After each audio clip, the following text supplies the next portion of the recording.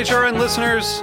As we celebrate our 15th year, we are deepening our commitment to giving voice to the next generation of food systems storytellers, and we need your help.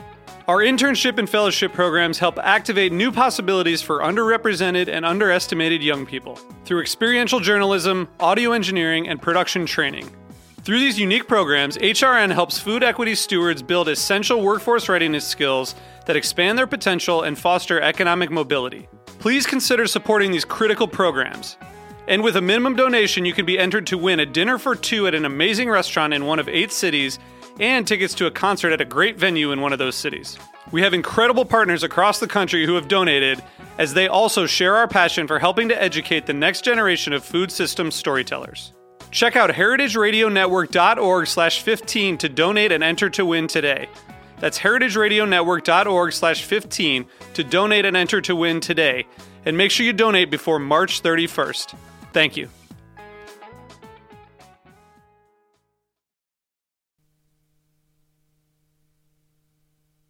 The following program has been brought to you by Rolling Press, a family-run, eco-friendly printing company. For more information, visit rollingpress.com. You're listening to Heritage Radio Network, broadcasting live from Bushwick, Brooklyn. If you like this program, visit heritageradionetwork.org for thousands more.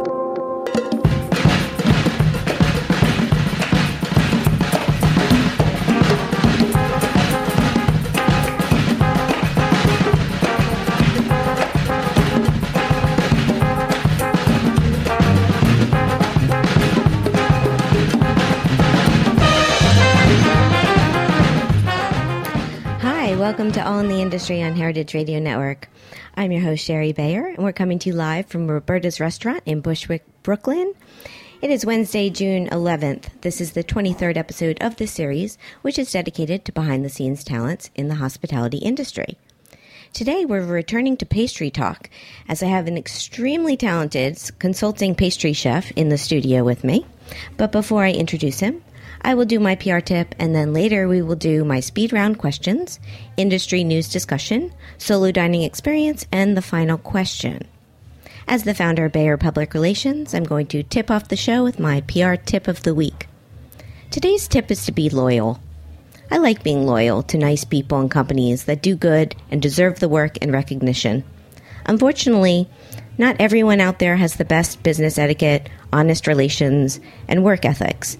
So when you find people who do have those qualities, they're keepers.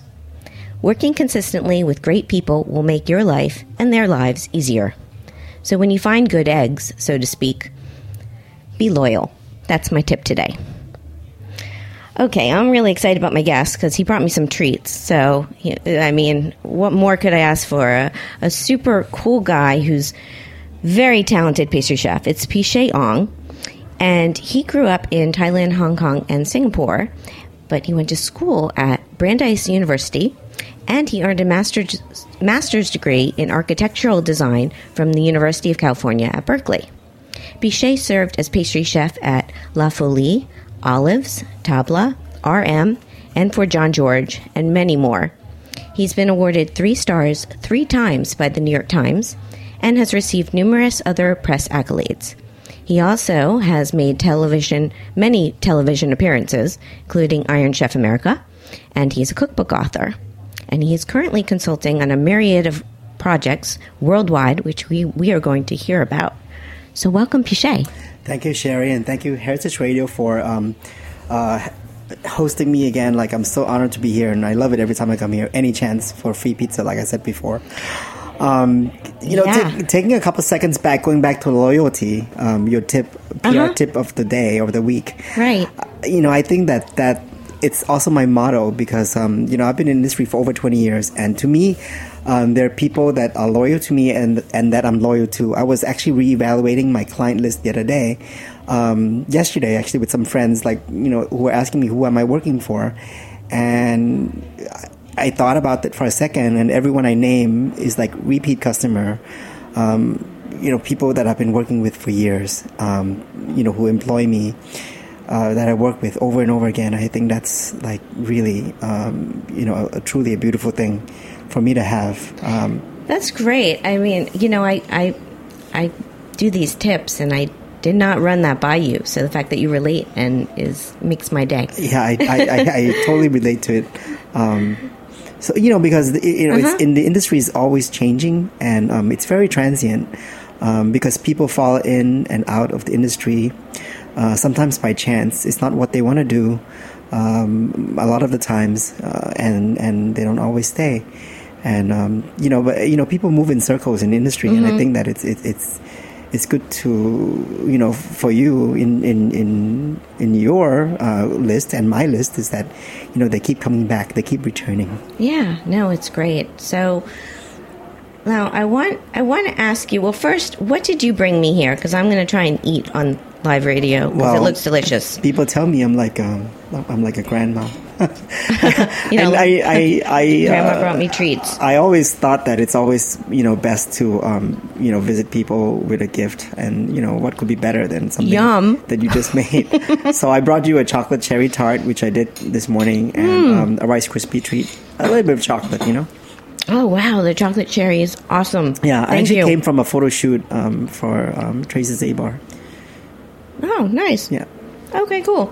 Now I wanted to ask you because I thought this was very interesting in your bio that you studied architecture, because I had on Jansen Chan recently, and he's the director of pastry operations at the International Culinary Center. Yes. And he also studied architecture. Yes, he did. So what's up with that? Same school, actually, Berkeley. Really? I mean, is that really the key to becoming a pastry chef, studying architecture? There's been quite a few pastry chefs who have architectural background, and chefs too.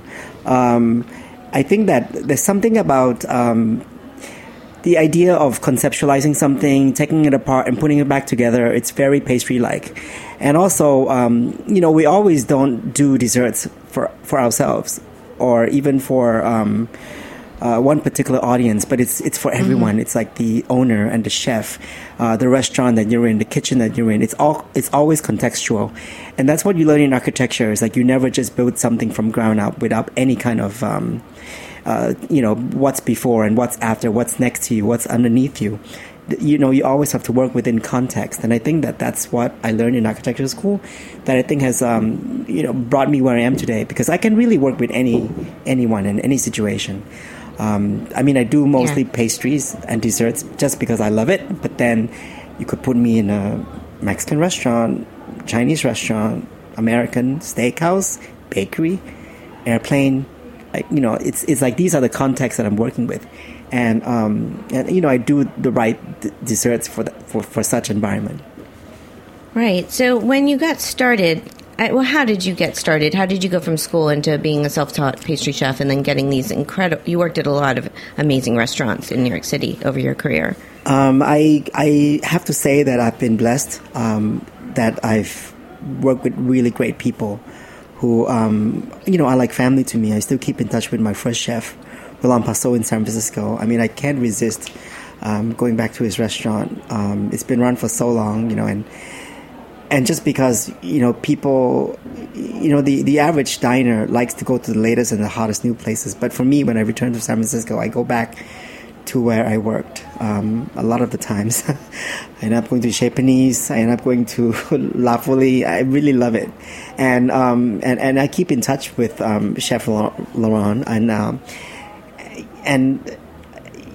he opened up a lot of doors for me. It was the first time I went into cooking professionally, and I got my ass kicked, but that's what it takes. And and I didn't go to culinary school, but I was also blessed to have my mom and her sisters who are avid bakers and cooks, home cooks, who pretty much taught me the basics. And I think the thing that I learned the most was not to have any kind of preconceived idea of a technique or how to cook something. You just cook with love, use the best ingredients, and it's all going to be good.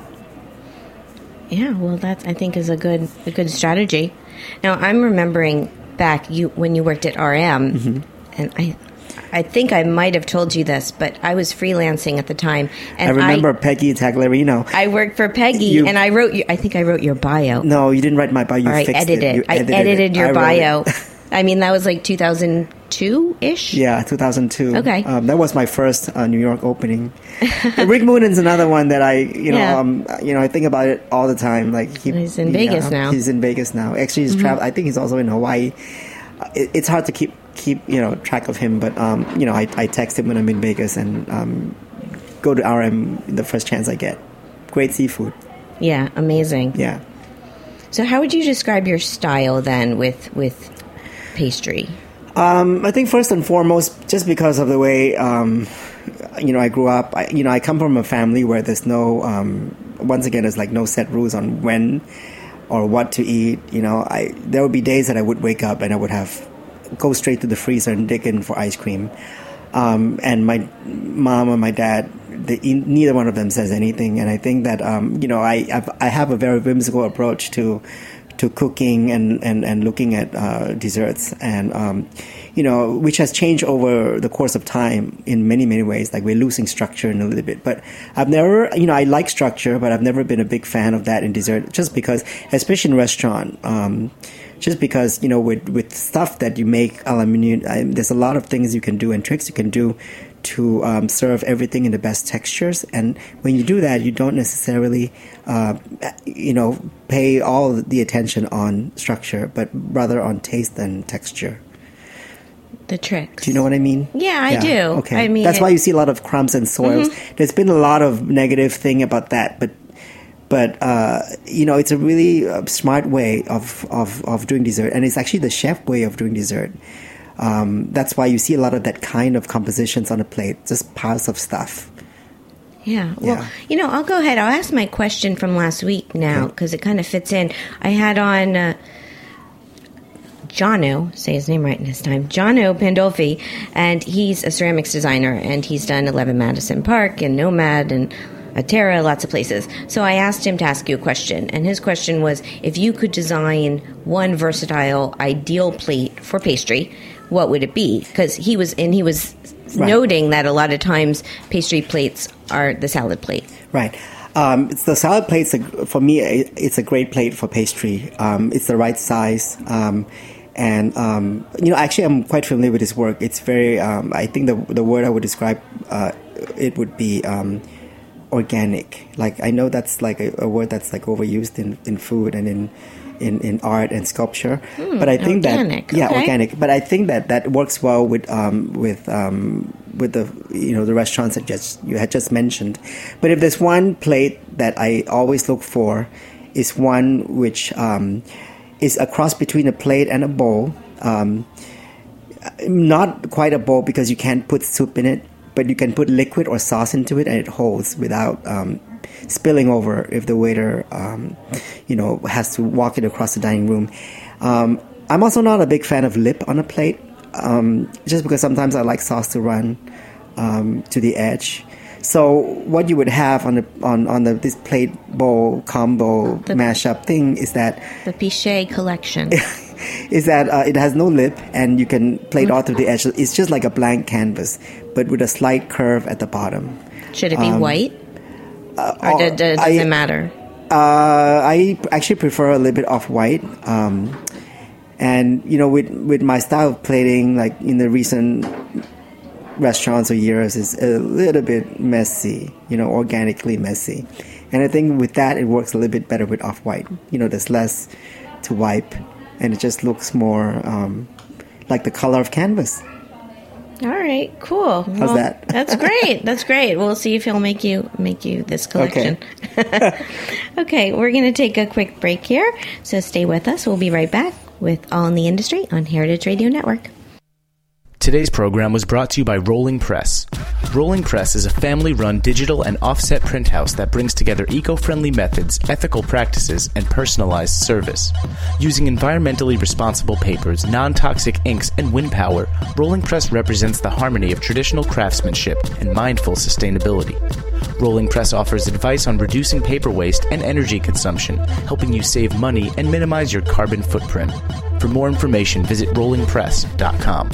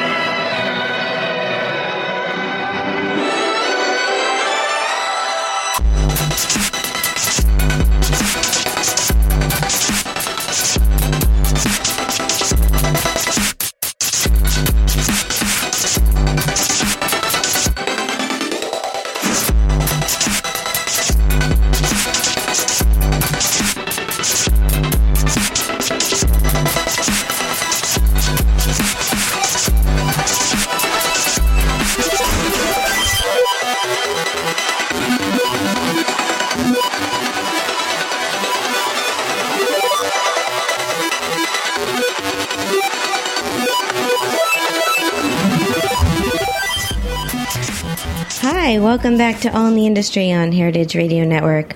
I'm Sherry Bayer. My guest today is consulting pastry chef Pichet Ong. We're obviously talking pastry. So, Pichet, you transitioned, you were in-house, and you worked for John George for a long time. I mean, you've worked for incredible restaurateurs and a lot of amazing places in New York and beyond. So how and why did you go from the transition from being in-house to out-of-house? Oh, it's been a strange period for me the last 4 years. I worked for John George for a while, and then opened up like 4 restaurants for him, or maybe 5. I don't remember now. And then I don't either. and then finally I opened up my own restaurant and shop, Pong and Batch in West Village. Right, I remember Pong. Yeah, I poured all I had into it, energetically and financially and everything. And towards the end, I was actually going through a really rough time. My mom had a stroke. I was going through a divorce. It was just it was really difficult at that time for me, and at one point I was just forced to make a choice, and I had to let the restaurant go, and putting myself deep in the hole, so to speak, for a while. And the only way for me to keep working and plugging away with what I do is to consult, only because that would give me certain kind of flexibility. I mean, the amount of work is still the same, but I was just a little bit more flexible with my time, and to take care of things. And now that it's all, my mom's better now. She's like, she has no more symptoms like from the stroke. So I think that it's good time for me to actually come back and do something of my own again. Yeah, and but that was the main reason why I went to consulting. Okay. Once again, going back to the whole blessing thing, I think that the fact that I closed my restaurant, and I went back to consulting with John George, and I worked with other companies like Max Brenner. I worked with a major ice cream company, Haagen-Dazs, and other companies as well that's major like that. And I think that's a great. I felt like a great sense of support since then. Oh, that's great to hear. Yeah, I did a short stint with John Bash. I mean, these are people that I'm very, very thankful for helping me restart my life and regaining my reputation and wealth and keeping me back in the business. Oh, that's great. So what's it? Oh, did you want to?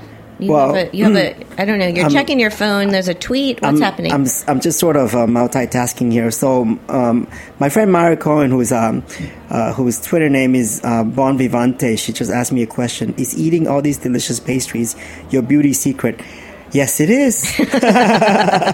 Just keep eating, because look at Sherry. She's glowing now from the chocolate tart. I know. I say I'm going to finish that piece of pie. Oh, that estrogen is like rushing to your face. I love it. Okay, it's so good. All right. Yeah, I love it. We had a call-in question. That's our texting question. That's tweeting question. Yeah. Awesome. Okay. Awesome. So, consulting. Yes. What's it like? What when you consult with a restaurant? I mean, how much? Yeah, how does it work? I'm kind of like it's a nice situation for me, actually, because like I was saying earlier, like I studied architecture, and I understand context and doing food for the for people, depending on the venue that you're in. And I think that that consulting was a great platform for me, because there's so much I can do. And any of these outlets that I'm working with now can actually turn itself into a career. Like, I'm working a lot with Latin American restaurants, just for example. I work with Julian Medina, and I think that he's my favorite Mexican chef in New York. And he's awesome. It's awesome. Uh-huh. Yeah, right. And I'm proud to work with people like that, because and that whole direction can actually go in its own course. Sort of like what I did with John George with Asian restaurants that we open up. And so it's a great situation for me in that I can experiment with recipes and concepts and ideas, and whether I do plate desserts for one place or I do bakery items for another place. I think it's good situation for me. But I've actually had enough of it for 4 years, only because I need a home for friends to come and visit, for me to keep doing the same product over and over again. And and doing my food again. I hate to use that term, my food, because it's never mine. Because I feel like when you make something, it's for the public. You never do anything for yourself, really. Right, but you are the one creating it. Right. So, I mean, you're just not eating it all. I mean, you're eating a little bit to get the looks, but not all of it to lose the looks. Yes. So, and then this whole scenario of also, being... Sometimes I feel like a vendor a little bit chasing people after payments. It's not the most. I can relate. You know exactly what I mean. So it's not always all glory and all. Those are the bad eggs. Yeah, I talked about the good eggs. Exactly. Yes, I get it. I mean, I've had clients who haven't paid me in 2 years, and at one point you just sort of let it go, and talk about loyalty somehow. Maybe they'll come back again. I'm just going to say, hey, where's my $500? As little as that. Seriously, yeah, no, right? But you do the work. You deserve, to be paid. Yeah, you need to be whole. Everything in life, at some point needs to be made whole again. Right. So, what's changed over the years in pastry, either with your style or just in general? Well, I love this whole trend of being a little bit savory. Like a lot of vegetables are being used and incorporated into dessert. Sugar is being cut down. Pastry is being rethought, in terms of how to make it and how to put it together, in structure. And mentioning structure before, you see a lot of what some of the media is calling like piles of stuff on a plate. Deconstructed pies and sundaes and say that again. They're calling what? Piles of stuff on a plate. Piles. Okay. Like a lot of crumbs, some kind of mousse, some kind of schmear. I think they're beautiful. To me, it's like a really great way to express flavor and not be constrained by structure, like making such as the piece of tart that you're having. You can actually. Each component can be in its best cooked form, like a fruit compote, a brown butter emulsion, or you have crumbs that are always crunchy as opposed to soggy in a traditional pie. I mean, I don't do that, but then I've had it. So I think that I think for a chef, sometimes in a small restaurant when they don't have a pastry chef, they go that route, and I think it's a nice approach because. It's tasty and it leaves you with this impression that you've had something sweet on your way out, and I think that it's a different structure that now I've gotten used to. In the beginning, I was like a little bit surprised. What is this? I ordered a pie and I'm getting like a whole bunch of stuff on a plate. Right. I was just thinking. Have you seen those desserts? I have, and I was thinking. I do my solo dining experience in the show, and I've talked about a few places like Alonda I went to, where they have single scoops of ice cream or gelato or sorbet that you can get, house made, and I've been liking that as a trend because when I'm solo, a lot of times I don't want to get a dessert because I just want a bite or two. So I like that, the like mini dessert. Yeah, desserts, pastry chef in restaurants, this has been going on for the last few years, have been considered an accessory in a way. I get it. I've been a business owner.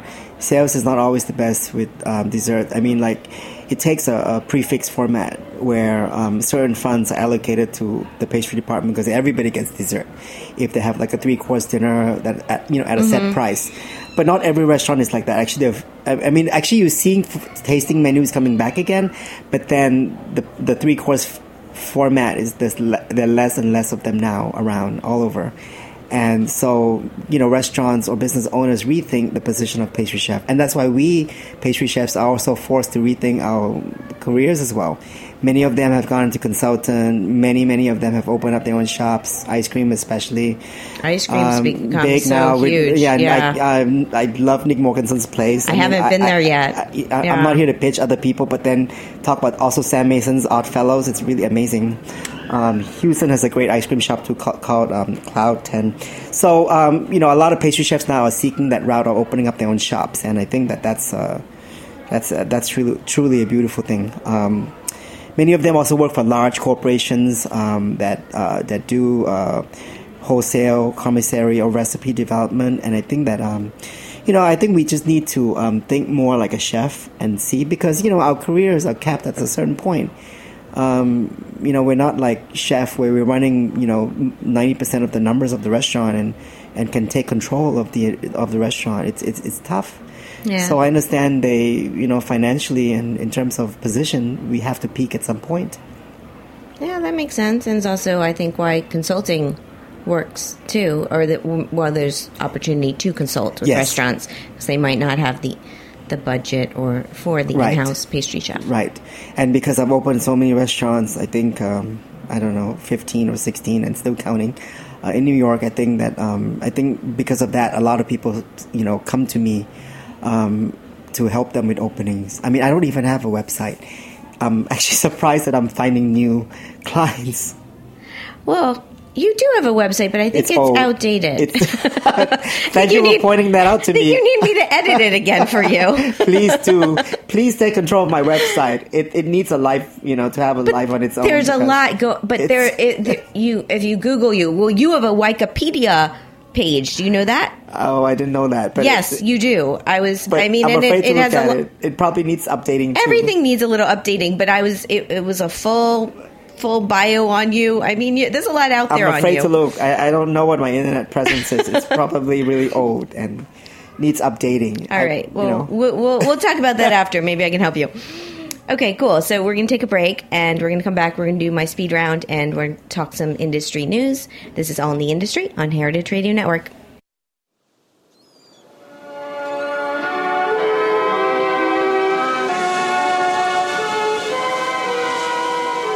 We continue our imaginary flight, curving inward, closer to the sun.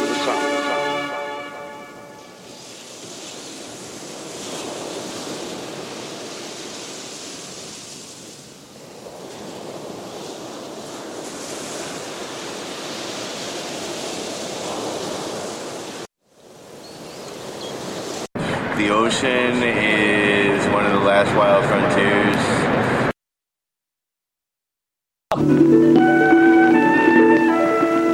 The underwater world has its own patterns of movement.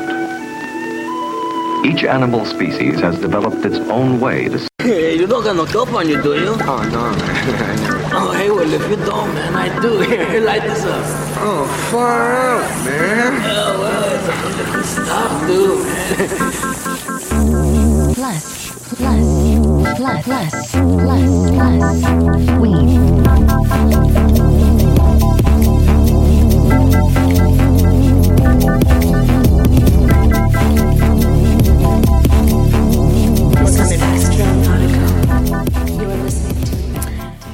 Okay, welcome back. This is All in the Industry on Heritage Radio Network.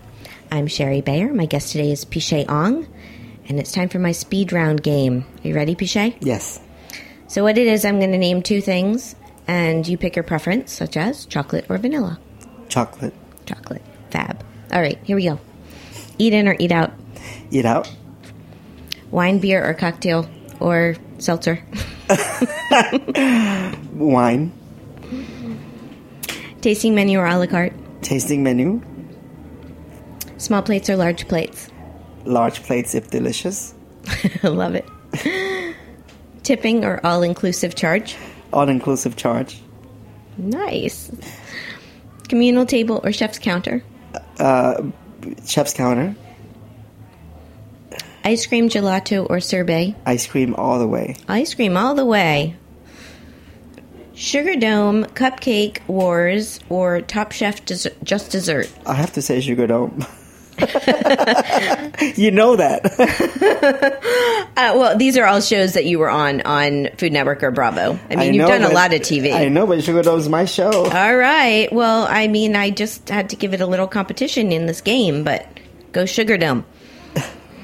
Okay, two more. Cheese plate or dessert? Dessert? You kidding me? Yeah, that was a given. I know. All right. Manhattan or Brooklyn? I can't choose. All right, it's a tie. Well, you did good. You were very quick. Usually people get stuck. I know what I want. Very good. I know you do too. All right, so let's talk some industry news. Did you ever work for David Burke? I have not, but I have a great deal of respect for him. I mean, he's a pastry chef turned chef. I mean, that's just amazing. Yeah, I wasn't sure if you did. I have not. I have I greatly admire him too. Well, so there was news this week in Cranes. Lisa Fickenshire wrote a column called "David Burke Dishes on New Venture." So apparently, after 11 years with his company, he's leaving and he's starting a new company. What company is he leaving? He's leaving his company and his restaurants all have David Burke pretty much in the title, so that's why it's interesting. Apparently, he has a 50-50 partner with someone who's a silent partner, and he's starting a new company with a real estate developer that's called Chew on This Enterprises, and he's looking to do some projects here and in Chicago. And that's all that's been revealed so far. Wow. I think he would do well in Chicago. His food is big. Yeah, I think he has a place in Chicago now at the James Hotel. I don't know. It's just interesting when a chef owner leaves a company that has their name on it. I mean, obviously, he's been with them for a while. His restaurants have been very successful. And he's a very smart, talented man. So we'll have to see what comes next. I'm curious to see. I mean, but it's happened before. Yes, it has. Yeah, it's not the first time. I mean, the thing is that there's the chef and then there's the business. I mean, it does happen that at some point they part ways. Yeah, it does happen. And, in brand creation, at some point those part ways too. Yeah. No, well, hopefully they'll part ways amicably. And, we'll hear more about his new project. Okay, so other news I just saw yesterday, Wiley Dufresne tweeted that he is closing WD-50 at the end of November, and Eater wrote about it. There was a rumor earlier that he might be closing because they're changing the building that he's in. They want to make a new development. So it was rumored about, but it is true. So apparently there's 172 days that people can go to WD-50, and I'm sure he's going to do something else. Oh no, it's the first time I'm hearing it. Oh, okay. I'm breaking the news. I'm always the first to know. I've been traveling a lot, and I can't believe I missed this one. I do have to go now because if you were to ask me what's my 5 top favorite restaurants in New York, WD-50 is definitely one of them. I think it's one restaurant that if I didn't live in New York, if I came to New York, that would be the place I go to, just because it's unique and it works really well in New York. I love burgers, I love comfort food and Italian food, but it's a shame for me to think of New York. Let's say if I were an outsider and come to New York for pizza or burger. I mean, as much as I love this food, is for a different kind of experience, WD-50 has been the one for me. I'm sad to say I haven't been in a while, but now I have a reason to go. I haven't been in a while either. If you want to go, we should go. Let's do it. All right, done, plan. Because I celebrated a birthday there a long time ago, and it was extraordinary. Mm-hmm. And he's always been ahead of the curve. Yes. And doing amazing things down in a neighborhood that wasn't cool at the time he opened down the Lower East Side. Yeah, the whole menu, the progress of the menu and how his food has evolved. I mean, it's the kind of, many restaurants, as open up with a menu and pretty much stay constant in terms of, changing up the menu a little bit. But W50 is constantly evolving. I mean, with the menu format and the recipes and the dishes themselves and all the seasons that they do. And even the dessert tasting formats. I mean, it's just very inventive. Truly inventive. All right. Well, cool. Well, we have a plan. We're going to go support him. See, and I'm sure he's going to do something else. Well, he's Alder. What's that? Alder. Oh, yeah, he has Alder too. Yeah. But I have a feeling I think he might just. I don't know if he'll reopen it somewhere else. I don't know. We'll see. Okay. So other news this week. It's Shack Week. Did you know about this? Yes. Shake Shack's 10th anniversary? Yes. I got the Daniel Boulou burger. Delicious. Did you? So delicious. Did you wait in line or someone delivered it to you because you're cool? What do you think? I think someone delivered it to you. I don't know how many days of that I'm going to go. I guess I could have burger, for an entire week just in honor of this whole week of burgers at Shake Shack. But then, I really enjoyed that burger. You're not answering the question. I love it. He has 5 amazing chefs every day this week doing a different burger. And yesterday he had David Chang do the shrimp stack burger. And apparently I saw a picture of the line around Madison Square Park. It was the longest line they've ever had. I mean, it looped all around every pathway. People were waiting hours for this burger. He's very popular. Very popular. Yeah. I don't see myself having any of these, but I think congratulations to Shake Shack. I think they're, 10 years is awesome, and they've expanded so much. It's the most popular American brand right now worldwide, I think. Yeah. Culinarily speaking. Yeah, I could second that. One of our best exports. Don't you think? Yeah, and I talk about Danny Meyer all the time in the show because I'm just a huge fan of his and everything he does. So I'm a fan of the Shack Burger. And, yeah, I mean, and they're smart with promoting. They had April Bloomfield, Daniel Hum, and Andrew Zimmer were the other chefs that they work with this week. So happy 10-year. And the last thing I'll bring up is just because I've talked in the show a lot about Gato.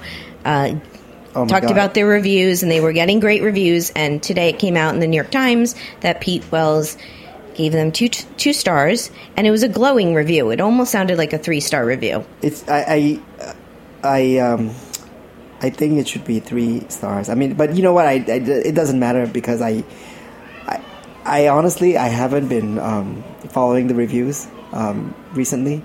I do know I love Gato. It's like one of my favorite new restaurants. I actually have a reservation there every single week. Cool.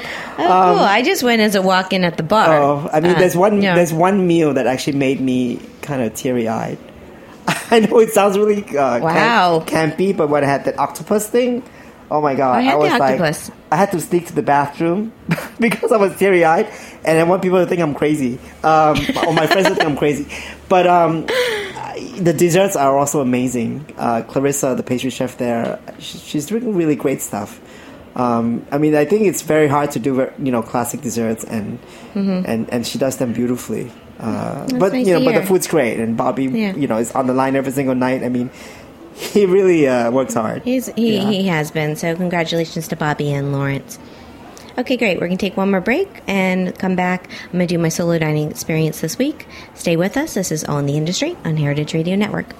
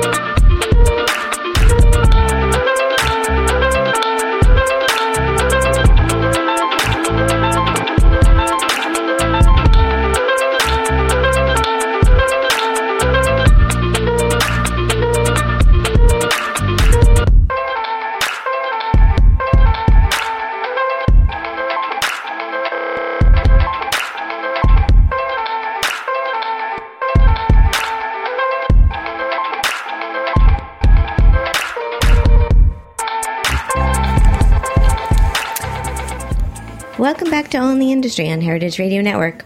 I'm your host, Sherry Bayer, and it's time for my solo dining experience of the week.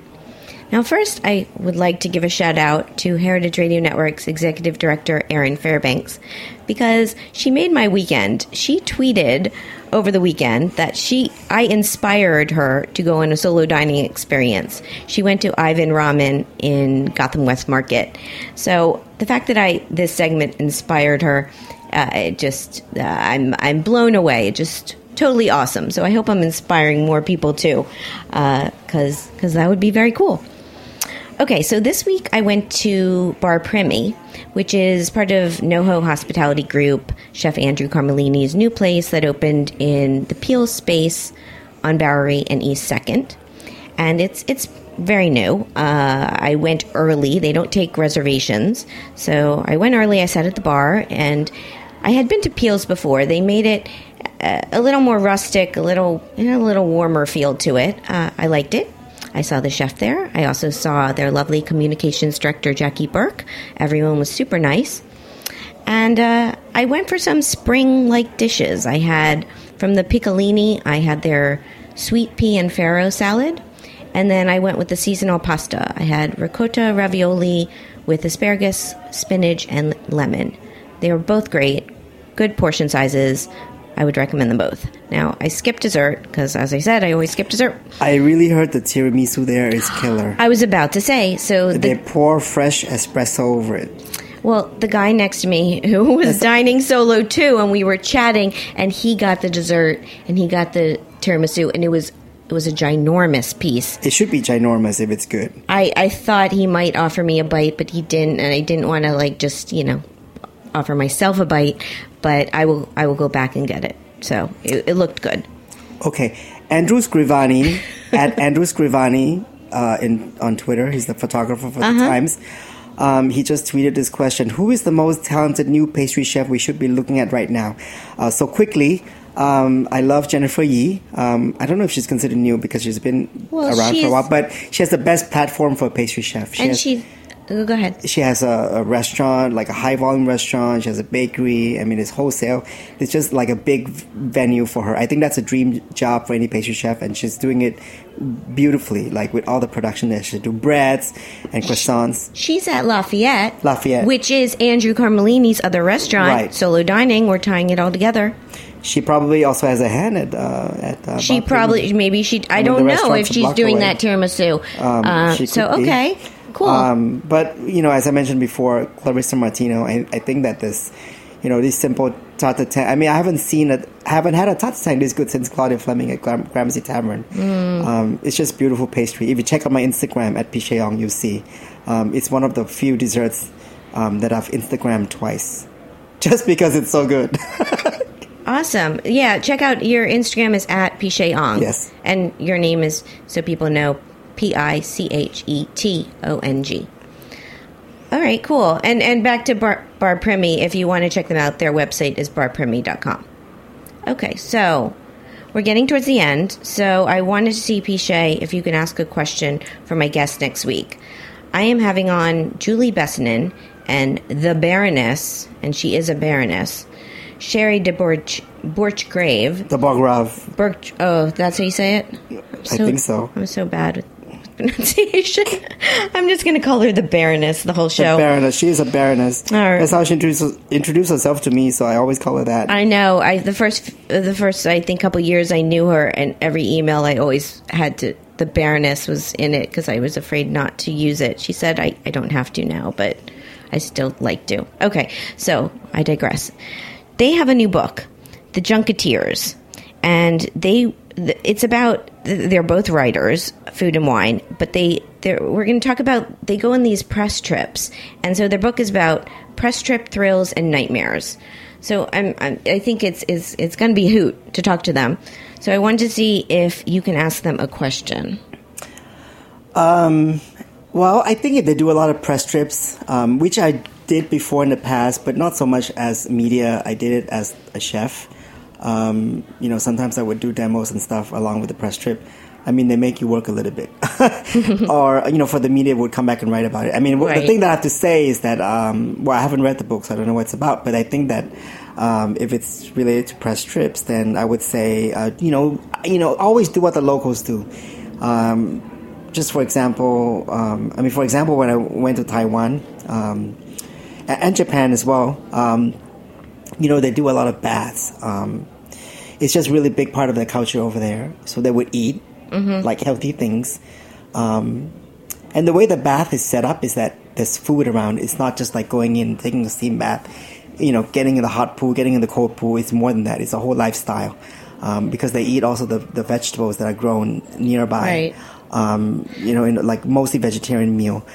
So I would encourage you doing that. Like if you go to a place like that, do what the locals do. But can we phrase that into a question? Oh, the question. Do you do what the locals do, maybe? Yes. So the question would be, yes, do you do what the locals do? If not, then do what the locals do. Okay, we'll go. A question, a little bit of a tip. Yeah, no, it will be very interesting to talk to them because I haven't been on press trips. I know about them. And I think, I can give you a press trip. You want a press trip through Queens or Staten Island? Okay. We have a lot of plans after this show. I'll do them all. Okay. All right. Awesome. So I've been talking to Pichet Ong, and his website, which we will update, is pichetong.com. And if you want to follow me on Instagram and Twitter, I'm at allindustry, at Sherry Bayer, and at Bayer PR. My website is bayerpublicrelations.com. If you miss any of our live broadcasts, you can always find us archived on heritageradionetwork.org. We're on Stitcher and iTunes. So thank you to my engineer, Liz, today. And thank you so much, Pichet, for coming out here. This has been fun. You're multitasking again. Back to what are you answering questions now via text? I was waiting for you to finish, and then I'm going to say thank you, Sherry. It was really fun talking to you, and we go way back, so I think it's going back to the whole loyalty thing again. I remember when you were working for Peggy. I wonder what she's up to these days. I think she left culinary, and she was went into like medical PR. Okay. I don't know. Last I heard, you haven't been in touch with her. No. Oh. Yeah. Let's try to connect. We should reunion. Mm-hmm. With Rick too. With Rick, gotta track him down. He's probably fishing somewhere in California. Cool. All right. Well, we're going to wrap up now. So thank you so much. I hope everyone out there has enjoyed this episode. You've been listening to All in the Industry on Heritage Radio Network. I'll be back next Wednesday at 4 o'clock with another live show. So I hope you'll tune in then. Till then, have a great one. Bye. Bye.